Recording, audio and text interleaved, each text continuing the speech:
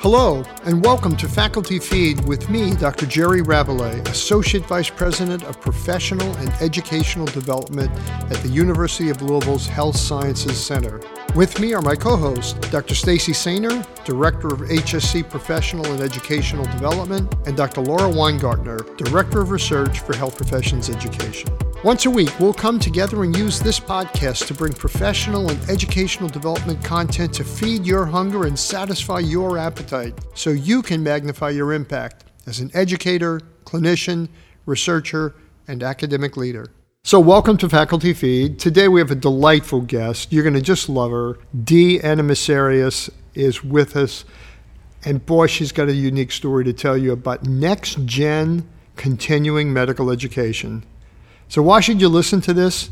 Dee provides a peek into the future of continuing medical education modalities that'll be far more interactive than historical, passive, in-person, or even online content. The new world of CME will likely be interdisciplinary and increasingly focused on workshop formats that tie CME to population health. Dee, welcome to Faculty Feed. Thank you for having me. I'm excited to have this discussion and share some insights about the CME of the future. So Dee, tell the audience who you are. So D is for Demetra, and everybody just evolved to call me D or Dr. D, and I'm the only pharmacist on faculty. So that kind of leads people to ask, why would the only pharmacist on faculty be the academic leader of the CME department when it's in the medical school? And the reason is I came to academia midway from of my career from the private sector, where a lot of what I did was teaching interprofessional education about updates on medications, policy, medication insurance, and I was a long-term care consultant pharmacist. So I worked with directors of nursing, medical directors, LPNs, families. I did a lot of education. So when I came here to lead the polypharmacy program, the first mission I had was to create education where there was none about polypharmacy, and that took the form of CME, which took me all over the country doing a lot of sessions at a lot of conferences, and that's kind of how the CME department picked me up as an advisory board member. So I had been on the advisory board of the CME department for probably 7 or 8 years, and then at the time, the full-time assistant dean retired, so they asked if I would serve as a 20% academic lead. So how long ago was that? Well, that was about 3 years ago, so it was interesting. I kind of took the helm right before the pandemic. Oh, no. So we had a very interesting ride the first year, because we had all of these live events and CME programming all over the country that suddenly had to go online. Like all the rest of us during the pandemic, we quickly learned how to do it, and it's really turned out to be a game changer in CME, because as a lot of you know, there's CME everywhere, and you don't have to travel to go get it. If you were not a clinician and you were listening to this podcast, you might not know what CME is. Could you talk about what continuing education is? I am so glad that you asked that, because in the future CME, the next gen CME, will involve non-clinicians. CME means continuing medical education, and that's the education that people do once they get into practice. When you go to medical school or dental school or pharmacy school or nursing school or any kind of health professions, you graduate and to some extent you feel like you're being shoved off a cliff. Like first they hand you a pager and they go take care of patients. And at that, no pagers anymore. Oh yeah. Everybody uses their cell phone. Good point. And then, but at that point you have your attending physicians to kind of be your little safety net, and review what you're doing. And then after that, you graduate and you are the attending. So how do you keep up with the vast rate of change in biomedical science and healthcare delivery? And one of the big challenges is that the rate of interventions and technologies and production of medications that are coming on the market is just exponential.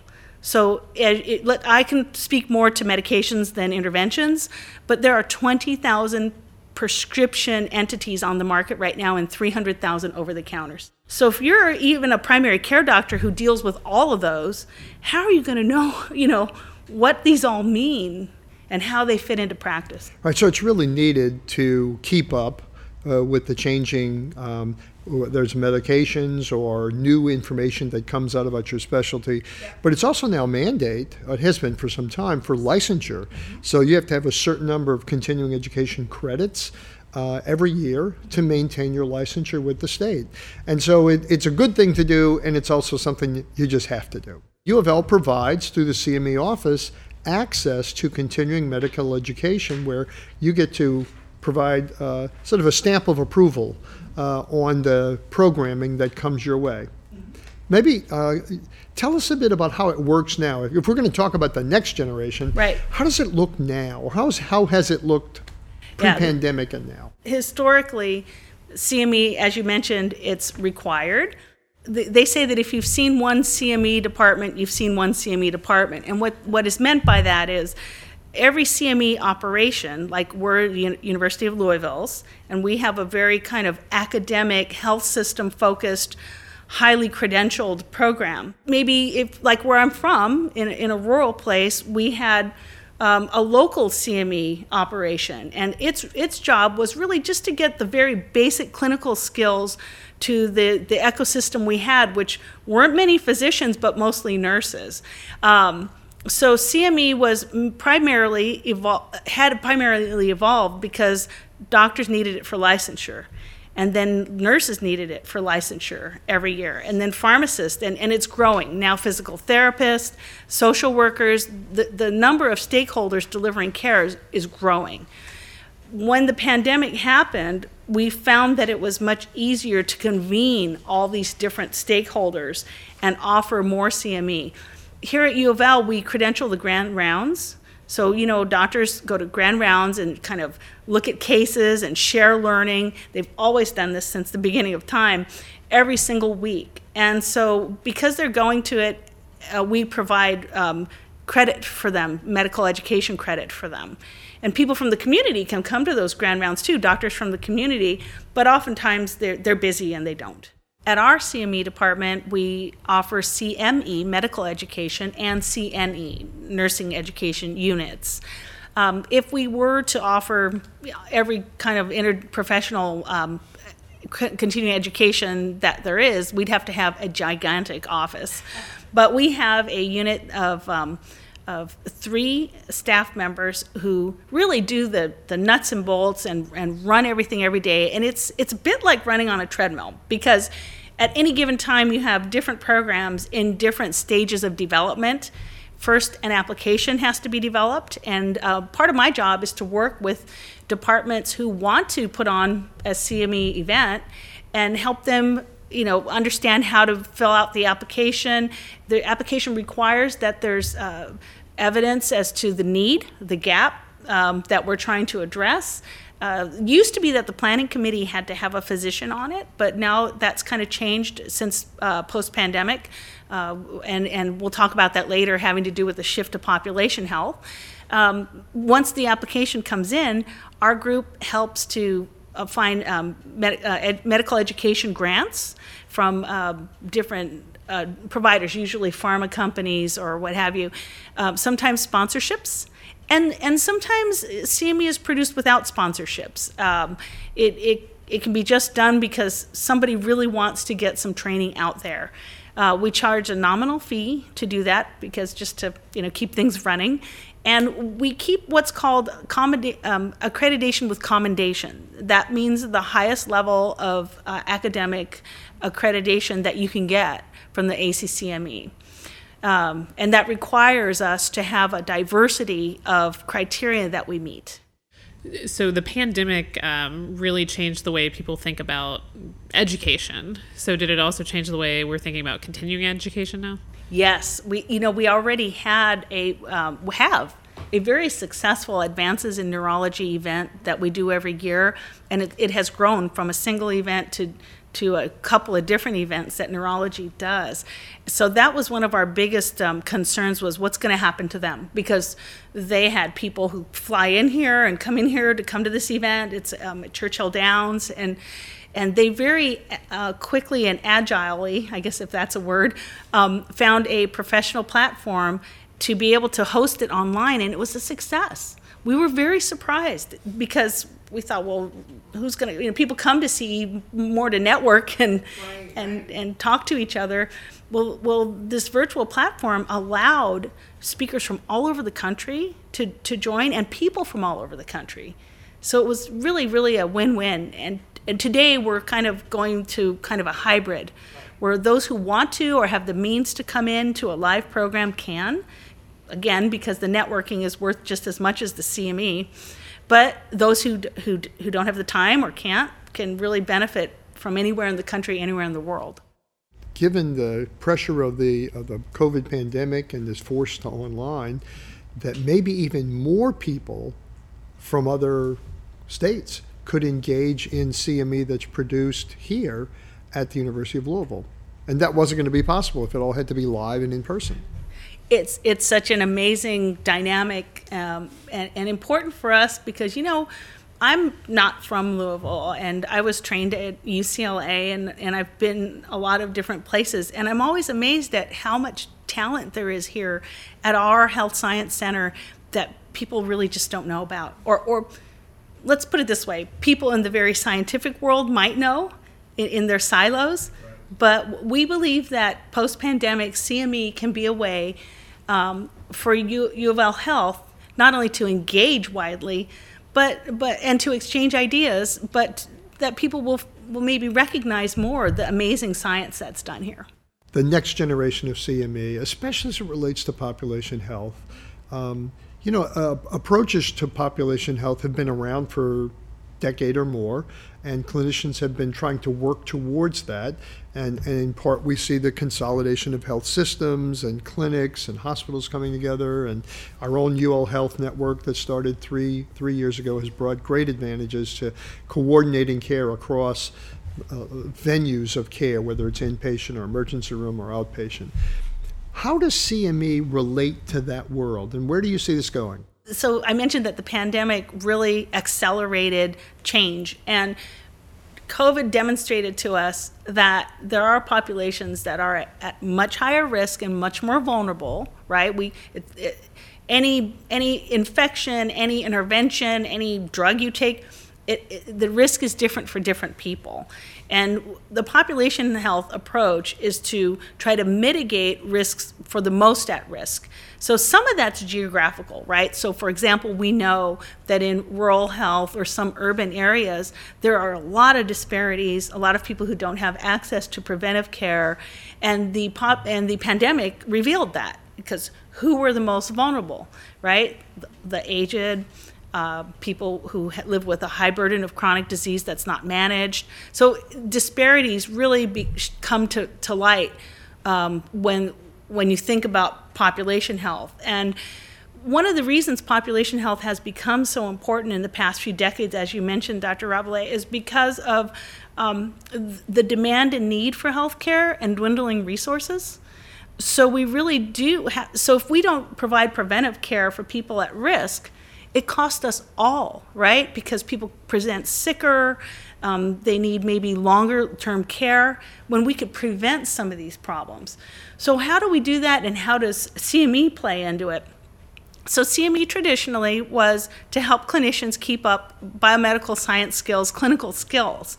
But when you deliver health care to populations at risk, everything matters. Nutrition matters. From my point of view, 50% of the people that we see in clinic do not adhere to their medications. And the data 50%? 50. Wow. And I always tease the medical students. I go, how many of your patients do you think do not take their medicines as written?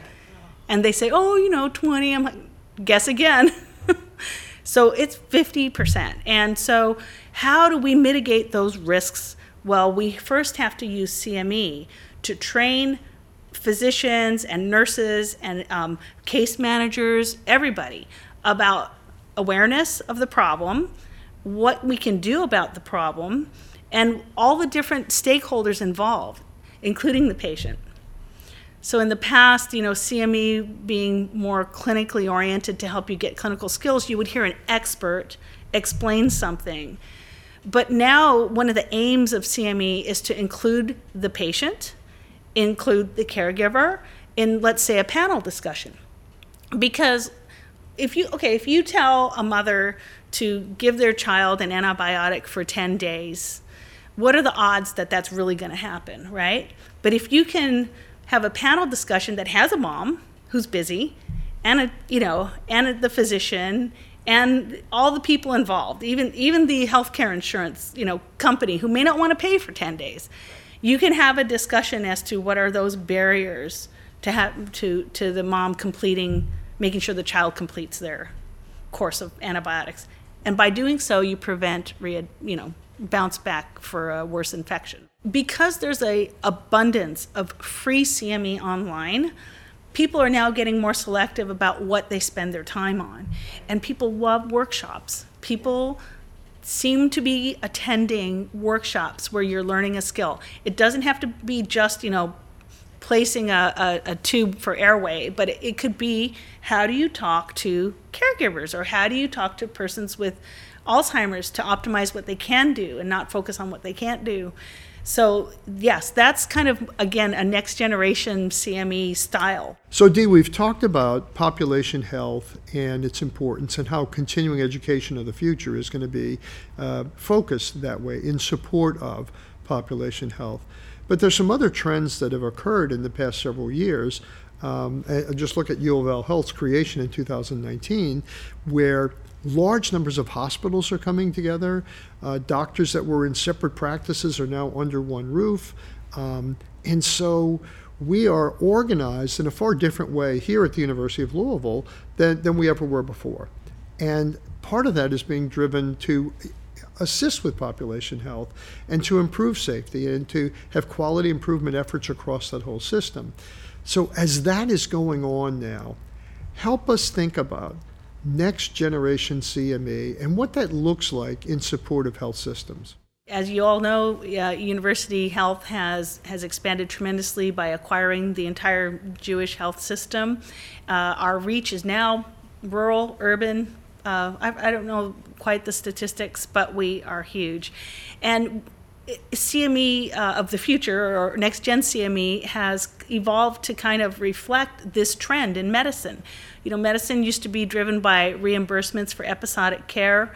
Everybody was in a silo, but then that left a lot of high-risk patients just falling through the cracks. So the CME of the future includes the patient, the caregiver, the emergency room physician, all the stakeholders in a continuum of episodic care are supposed to kind of get together and discuss and figure out ways to train people so that these problems are fixed, basically. So usually what happens is you start with your quality indicators, your safety indicators, and your patient satisfaction surveys. And you start looking at that and say, what skills can we build to help patch some of these holes? And studies have shown that if you do that, your outcomes are better. And this is important to the healthcare system because outcomes are increasingly what we're being reimbursed on, right? That's right. So the only real way to fix that is to find out what's going on at the very granular level and create CME that reflects that. So plugging these holes that patients potentially fall through between these silos and providing care that improves their outcomes is not only good for the patient, it actually is the way you're likely to get reimbursed in the future. Mm-hmm. And increasingly, the systems at the government level and other commercial payers are moving toward that direction. So you're trying to get CME to catch up with that and to help to fill those gaps. Yes, and it's kind of a heavy lift because everybody's so busy. But in some models, in some places where they've got a closed system, let's say the Veterans Administration, they've done interdisciplinary care for a long time, right? Because they've got one payer. And so they go so far as to go on home visits and just really manage their cases. What that does is it makes each provider more aware of where the potential pitfalls are. Right. So that's kind of, I think, in a layperson's way of explaining what interdisciplinary CME is. It's kind of helping to raise awareness and skills of common pitfalls that patients fall through in the So system. it's more proactive than reactive. So many times now somebody has to get sick to show up in front of someone. Now you're going out looking for, I'm making sure all the diabetics are under as good a control as possible, and I'm proactively watching their Your HA1C. A1C. Yeah. I couldn't get it to come out. Yeah. Watching their A1Cs, and I've got a group of hypertensive patients, and we're monitoring their blood pressure. And I got patients with heart failure, where we're monitoring their weight and other factors that might tell me that they're headed in the wrong direction. And the need to be proactive and to go before someone gets in a lot of trouble, catch them early on in that process. When you can predict that they are going to have these kinds of complications. So clinically, that's what we're having to do more of. And these systems hopefully can empower the interdisciplinary work that's required to make that happen. So, Dee, we always ask our guests to recommend something for our listeners to do after they listen to this episode. So what would you recommend? Well, I would recommend that you all go out and take a look at this video that we're going to link in the notes. And it's a video from Stanford CME University called Introduction to Food and Health. It's a topic that is definitely a next-gen CME topic. You wouldn't think that talking about food and health has anything to do with what doctors need to learn in terms of using medicines and training, but that's like the starting place when it comes to taking care of diabetes and everything. So they've created this, and I want you to think to yourself, what kind of CME would be meaningful for you that's a little bit different, that has more to do with some of the gaps that most physicians and clinicians and health systems miss. For those of you who are physicians out there, think about what kind of CME you could create to help fill those gaps along the lines of this video. Dee, thank you so much for Thanks. coming to be with us today and to sharing your insight into the next generation of continuing medical education. Appreciate you guys having me. Thank you. If you want to up your game or enhance your skills in the academic setting, this is the place to be. As together, we strive to make the University of Louisville a great place to learn, a great place to work, and a great place to discover and connect. Don't forget to check out the show notes for links and additional resources about today's episode. And feel free to contact us at facfeed@louisville.edu. That's FACFEED@louisville.edu. Join us next time for more, and come hungry.